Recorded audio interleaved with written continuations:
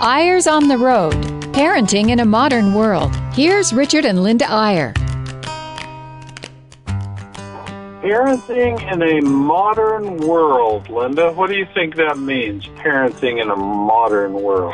I don't know, but I think that we kind of forgot about what parenting is like in the modern world because we have just gone back this week to where we were 35 years ago with 4 kids and expecting a 5th one with grandchildren.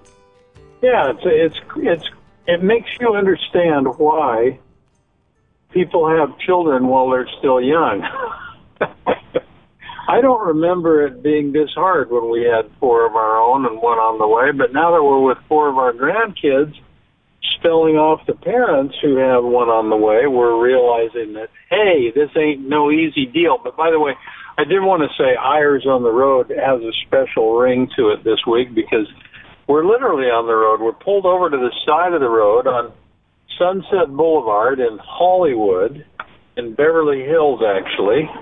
And the reason we're in such an odd spot is we just drove the grandkids up from where they live in Orange County up to meet their parents who are staying right by the hospital because of a fairly high-risk pregnancy and a delivery that could happen any moment.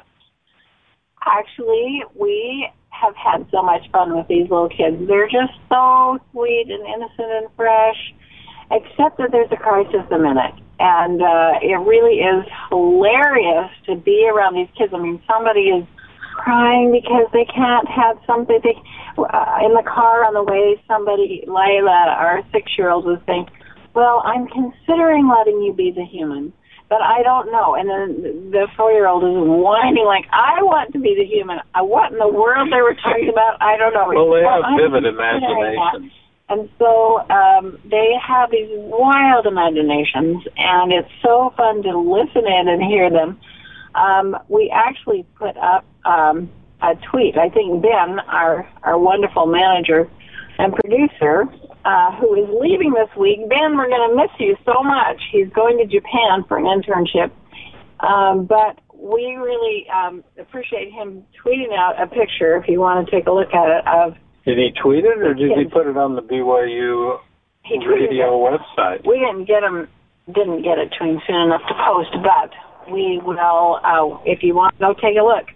Everything happens. Boy, how would they take a look if he's tweeting it? I think he put it on BYU radio. Well, we'll find out at the break. Yeah, anyway, back to the point. We're here spelling off. That's one thing grandparents do, is they go try to take care of their kids and grandkids and so on. And that's what we're doing here in sunny California. And we're pretty much having a good time, except for the 2-year-old who, I don't know, what do you think it is, Linda? He keeps finding the makeup. He either finds your makeup or he finds our daughter-in-law's makeup. Mother's makeup. And honestly, when his dad was his age, too, he was in a toilet. I don't mean just dabbling in the toilet or putting toilet paper in the toilet or throwing stuff. I mean putting himself in the toilet 4 times a day, 5 times a day. I was running around the house trying to keep the bathroom doors closed. He liked that squishy sound. Totally obsessed with this. This is Noah. And, the little squashing up and down sound when he was going up and down, he just loved it. He couldn't help himself. So now he has this little 2-year-old who cannot stay away from the makeup, and we cannot seem to put it up high enough. What do you think is worse? I mean, like father, like son, would you rather have a little 2-year-old who climbs in the toilet all the time or who grabs the makeup? The makeup habit is probably more expensive.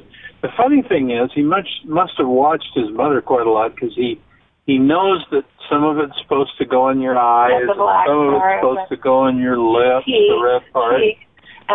But yesterday he did his knees. He did his knees, with cover-up. Cover-up, wasn't it? To cover up his knees, I guess. Yeah, so that was pretty interesting. But he's a bit of a handful, but he is so sweet that you just can't get enough of it. The sweetest smile. How can you get mad at a child who just smiles like an angel? And then we've got this 8-year-old, the oldest of their 4, who is a budding scientist, and he'll say things like, Grandfather, I understand most of science, but there's a few things that really, really perplex me. I said, oh, okay, McKay, what perplexes you? Well, he says the main thing is a seed. Like, how did God make a seed? I know he makes trees with seeds and so on, but how did he make that seed? I mean, here's this little thing, and you're going to put it in the ground, and a tree is going to grow. How did he get that? That's what perplexes me, he says, the seed. Honestly, part of it comes, I guess, from watching videos, watching science programs, but honestly, they came up with words that I know our children did not know at their age. It's absolutely quite incredible. And those of you grandparents that are listening know what we mean, and you parents also. It really is quite incredible what these little children know. So, Linda, I'm going to ask you the tough question. We didn't prepare this at all, so this is going to catch you a little off guard. But as a grandmother, as the consummate grandma, in my mind, when you are with your grandchildren, when you're babysitting them, when you're there day and night, you're actually moving into the parent's role. You're actually playing the role of parent as a grandparent. Or when you're in that role, do you think that it makes you more appreciative of the mom who's usually there, or do you think it makes you a little critical of the mom, and are you finding yourself saying, well, why doesn't she teach him this? Well, why does she organize it this way? Well, why doesn't she do better on this?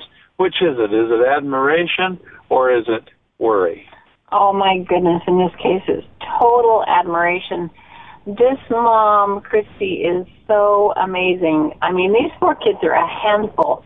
They just kind of came that way, but they are just so amazing. It makes me realize that this mom has taught them well. And I guess it's not true in every case. We are so lucky so far with parents doing a great job with their kids. Not that we don't see things that could be changed. And the hard part is not to try and fix it. Although when we're in charge, I kind of like it because, you know, when the whining starts, we just immediately retire them to a close-by bathroom and close the door until they're done whining. And if they are fussing because they don't get exactly what they want, too bad. Well, it does give you a chance to reset. I mean, you can say to these grandkids, hey, you know, I don't know what the rule was yesterday before we got here, but now that we're here, this is what we do when you whine, or this is what we do when you fight. And it's pretty amazing that they're willing to say, okay, new rules, we better do this for now. And they're probably in the back of their mind saying, but as soon as you leave, I'll go back to doing what I usually do. I think they've got that all figured out. But it really is nice. I mean, the first time we stopped them short and said, nope, we are not allowing that while we're here. That's the only time you can do that is when the parents are totally gone, I have to say. Yeah. And, but I like that. I like it just fine. They know what the rules are, and they know how far they can push us, and then it's over because they know what's going to happen. So, I mean, not that we're beating them up or anything, but just removing them from the situation, putting them in the bathroom. And so we've given you a little picture of this oldest grandson, the 8-year-old scientist who uses the word perplexed. And we've given you an idea of the youngest, the little guy, the 2-year-old who has a makeup fetish. I hope that doesn't portend things. I'm afraid he's destined to be a makeup artist. Honestly. Well, no, but then you can see he can't keep it going. He wants basketball all the time, too. So the jury's a little bit out on him. And then there's the 4-year-old who had his birthday yesterday and who is Mr. Macho Man. He's just a boy's boy all the way through, except when it comes to doing something a little bit scary, and then he becomes a shrinking violet. I took him swimming today, and Mr. Macho Man turned into a wilted heap of, oh no, I might get wet. So he's an interesting conundrum. And then we've left out the 5.5-year-old Lila, who is Little Miss Sunshine. She is just almost all the time changes her outfit several times a day. Today she was wearing her leopard tights and her tutu and a pink tank top. And that was one of the calmest outfits that she selected this week. It was to the swimming pool. So, Oh, that was her swimming outfit. To the swimming pool, yeah. Well, she had a suit, but she had to wear that to the pool. Swimming suit, yeah. Yeah. Right. But anyway, it really is so fascinating. But when that child starts swimming, there is no stopping except for in the bathroom, because she is very strong-willed and a drama queen. But we're used to that because our youngest was the drama queen of the world and continues to be. So we know how to handle that. But hey, by the way, Linda, it's funny. You say, that reminds me, whenever Linda's introducing herself to an audience or whatever, she'll say, we have 9 children, one of every kind. And the audience seems to get that because they always chuckle and laugh and so on. But we have an editor who's working on a new book that we're writing now, and Linda put that phrase in the early part of the book. She wanted to kind of give an overview of us as the authors, and so she said, we have 9 children of our own, one of every kind. Did you notice, Linda, that the editor came back with the manuscript and said, what does this mean exactly?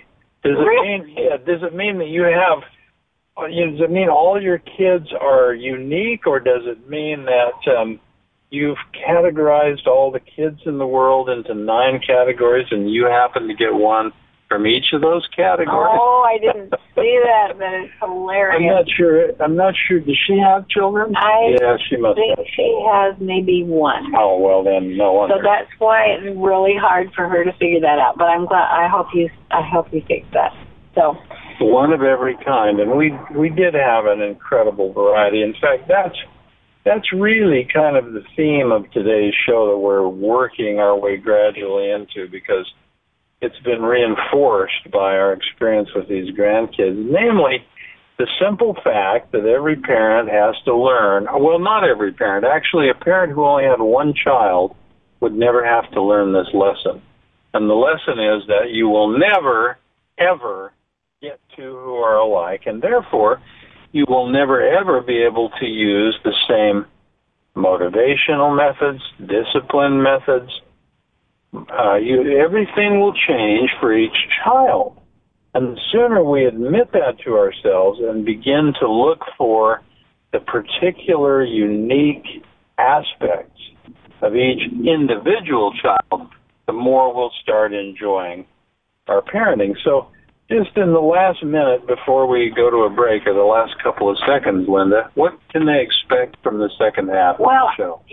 I think we're going to talk about, the name of the show is Family Visits, and we're going to talk about why exactly we're visiting this family. There's a crisis at hand, and sometimes it sounds like everything goes so well in our family, but we do have crises as well. And so stay tuned, and we'll fill you in on that. We're going to prove to you that we have lots of crises. See you right after the break.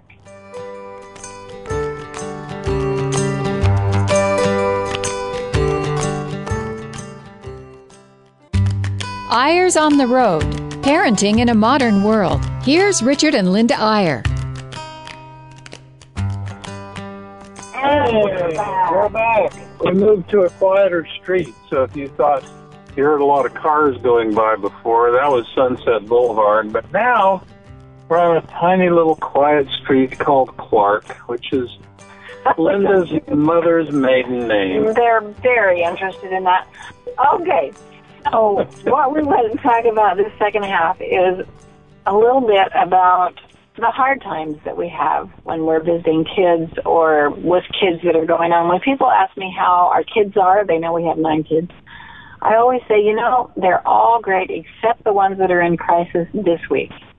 Yeah. And I think somebody's always in crisis for some reason or other, but this one is really special because... Before you get into the details, Linda, and I don't know, we may not give you a lot of details, but let me preface it a little by saying that one problem we always notice, and that we wish we could wave a magic wand and change for parents all over the world, wherever we go, there's this tendency on the part of parents, number one, to feel guilt for not doing as well as you should, or not being as good a parent as you could be, or getting mad or losing your temper, or there's just a lot of guilt in parenting. But also, more specifically, it just seems to be sort of endemic among parents that they compare themselves with others, and they always feel like they're not doing as good a job as the person next door. And one of the worries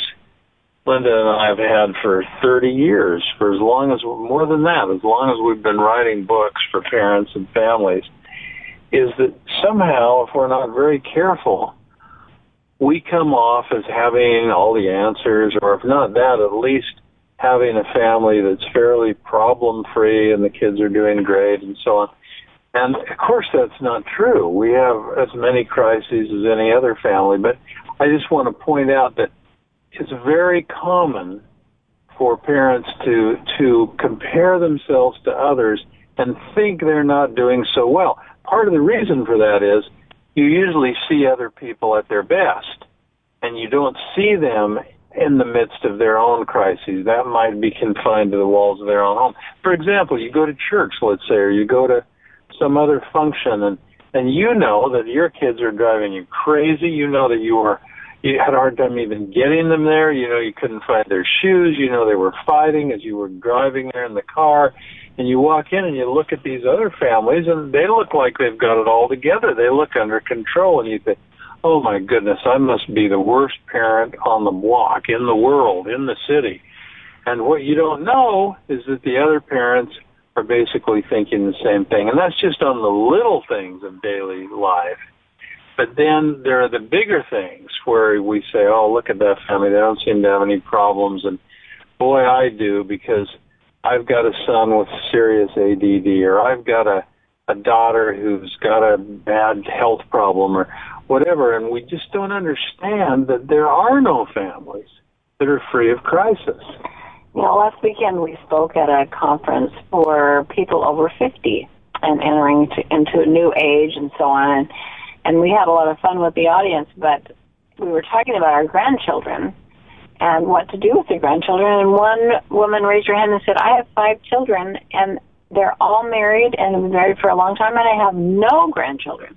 How do you encourage them to have children? So you just think, oh, my goodness, you know, there are so many different kinds of problems. And this is becoming more and more prevalent, too, because we realize how many single women there are that have decided not to have children, and how many married mothers of people there are that have decided not to have children. But anyway, that's kind of beside the point.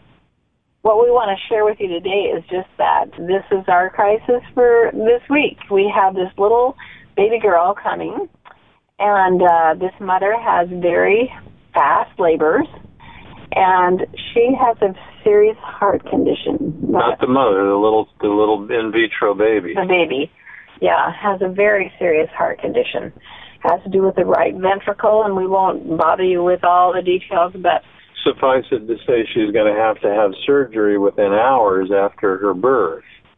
And there are 2 or 3 options of things they can do, and there's a whole team of doctors ready to help. But we're so nervous because if she goes in the middle of the night, will the team be there? And what medical doctors have discovered now is amazing. This would have been a death sentence for sure 25 years ago. But here we are because we're staying with the kids so that our son and daughter-in-law can stay at the Ronald McDonald House right across the street from the hospital, because they don't dare be any further away than that because of the urgency of this particular pregnancy. And along with that, there's difficulties that there's a few crises that our son is trying to put out as far as his management role that he has right now in the company.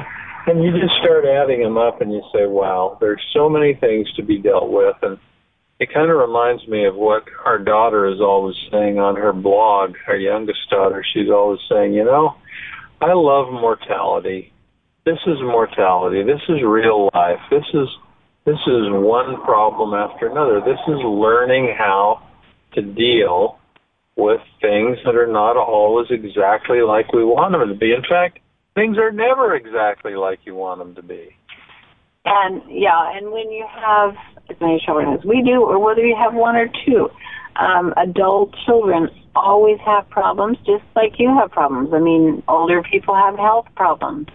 Younger single people have a problem because some of them think they'll never be married if they really are dying to be married, and some think they don't want to be married because of what they know about marriage. There's a certain symmetry, by the way, to this problem. I don't know if you'll find this interesting, but I find it very interesting. Our biggest crisis as far as bringing children into the world happened with our fifth child. We were in England, living in England, and Linda developed a placenta previa, and this little boy was born 9 weeks early. He was tiny.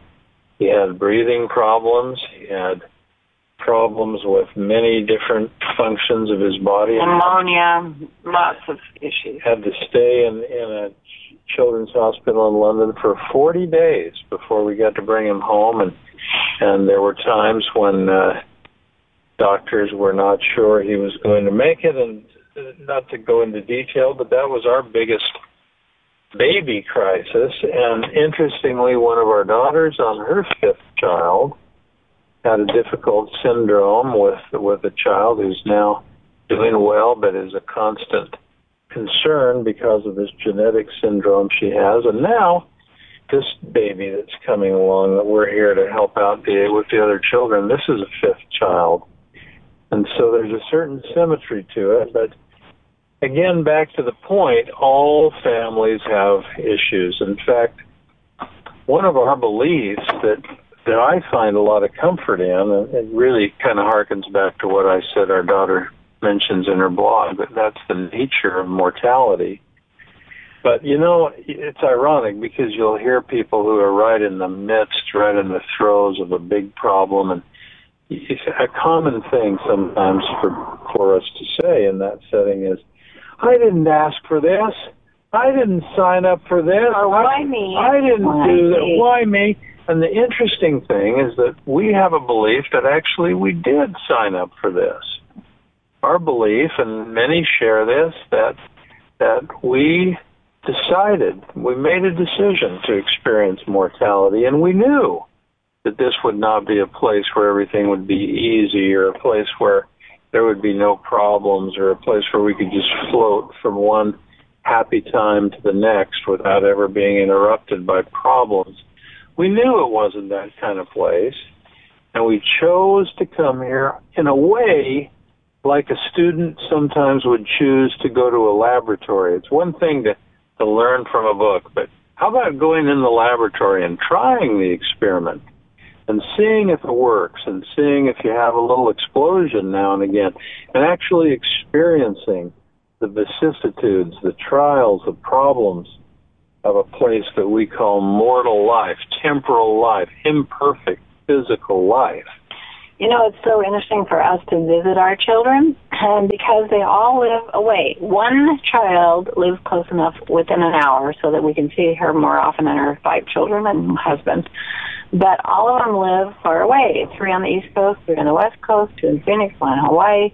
And so it really is fascinating to go to their house and observe what's going on. And there's always a crisis. No matter which family we go to, there's always something. And sometimes a minor one, sometimes a major one. Maybe a harsh word in some cases. I mean, we have a little daughter, and her husband, not so little because she has 4 children.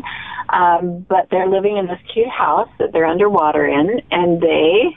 underwater meaning it's tough to make their mortgage payment. Right, and they have 1 bathroom. And so when we visit, there's 8 of us with 1 bathroom. And then when a lot of people visit, sometimes there are 12. She had some visitors last weekend, so 12 with 1 bathroom. And it's gotten to be kind of a family joke about this 1 bathroom. In fact, they've been trying to buy another house. Things keep falling through, you know. There's just as something happens and so on. And so finally they decided just to fix up this house the best they could. And so the mom was painting, they were restanding the stairs and painting the front of them, and she's painting them and making it look as nice as she can. And her little 4-year-old comes along, 5, I guess she's 5 now, Emmeline. She comes along and says, Mom, you know, painting is not going to get us another bathroom.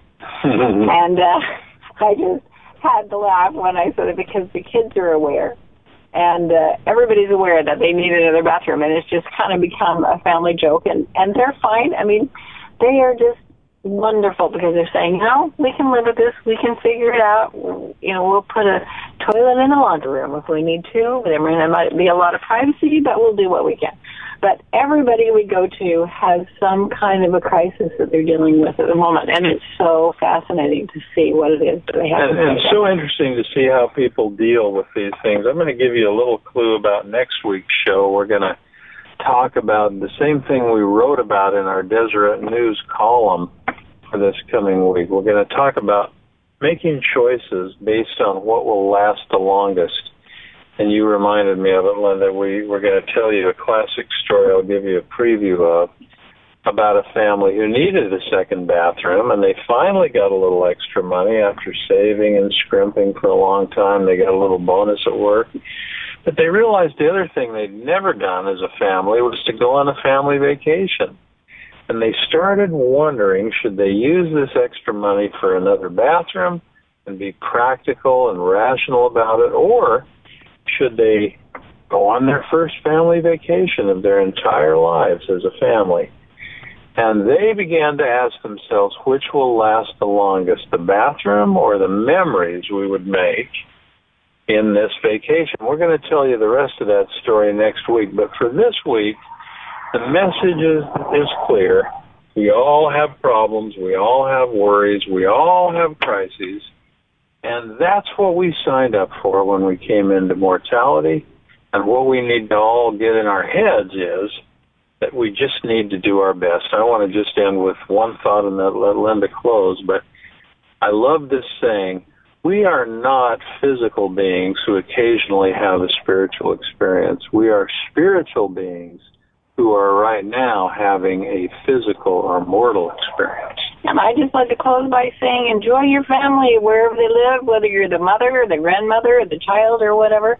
Enjoy that time together because it's fleeting. Nobody's the same age for any more than one day. Good luck, and hope to talk to you next time. See you next time on Eyres on the Road.